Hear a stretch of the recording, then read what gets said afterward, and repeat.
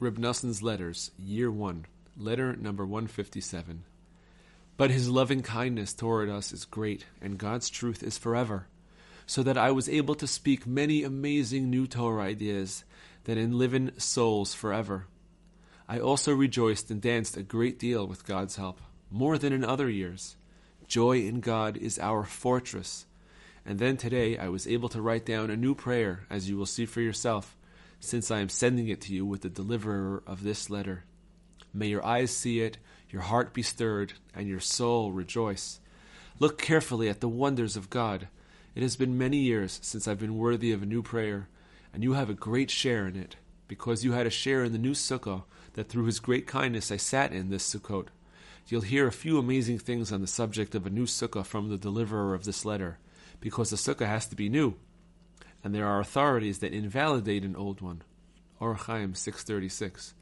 A new sukkah is the concept of a new prayer. See Likutei Moharan 1:48.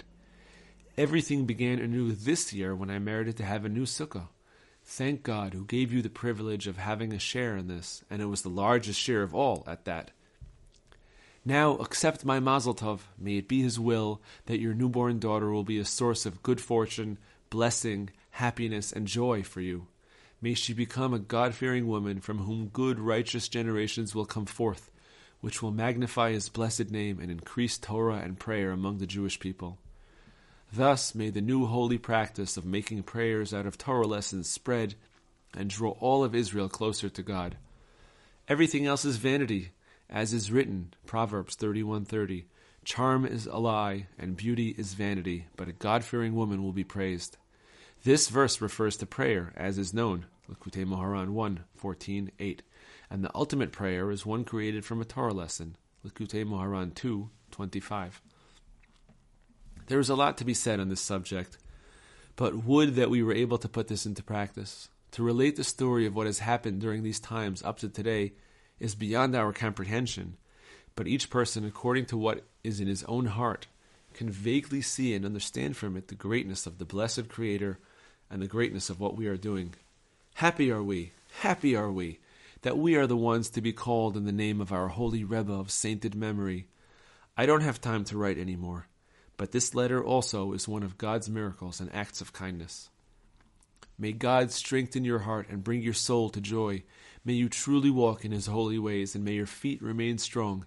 May you be among the people talked about in the verse. Those who hope in God will renew their strength. They will raise up their wings like eagles. They will run and not tire.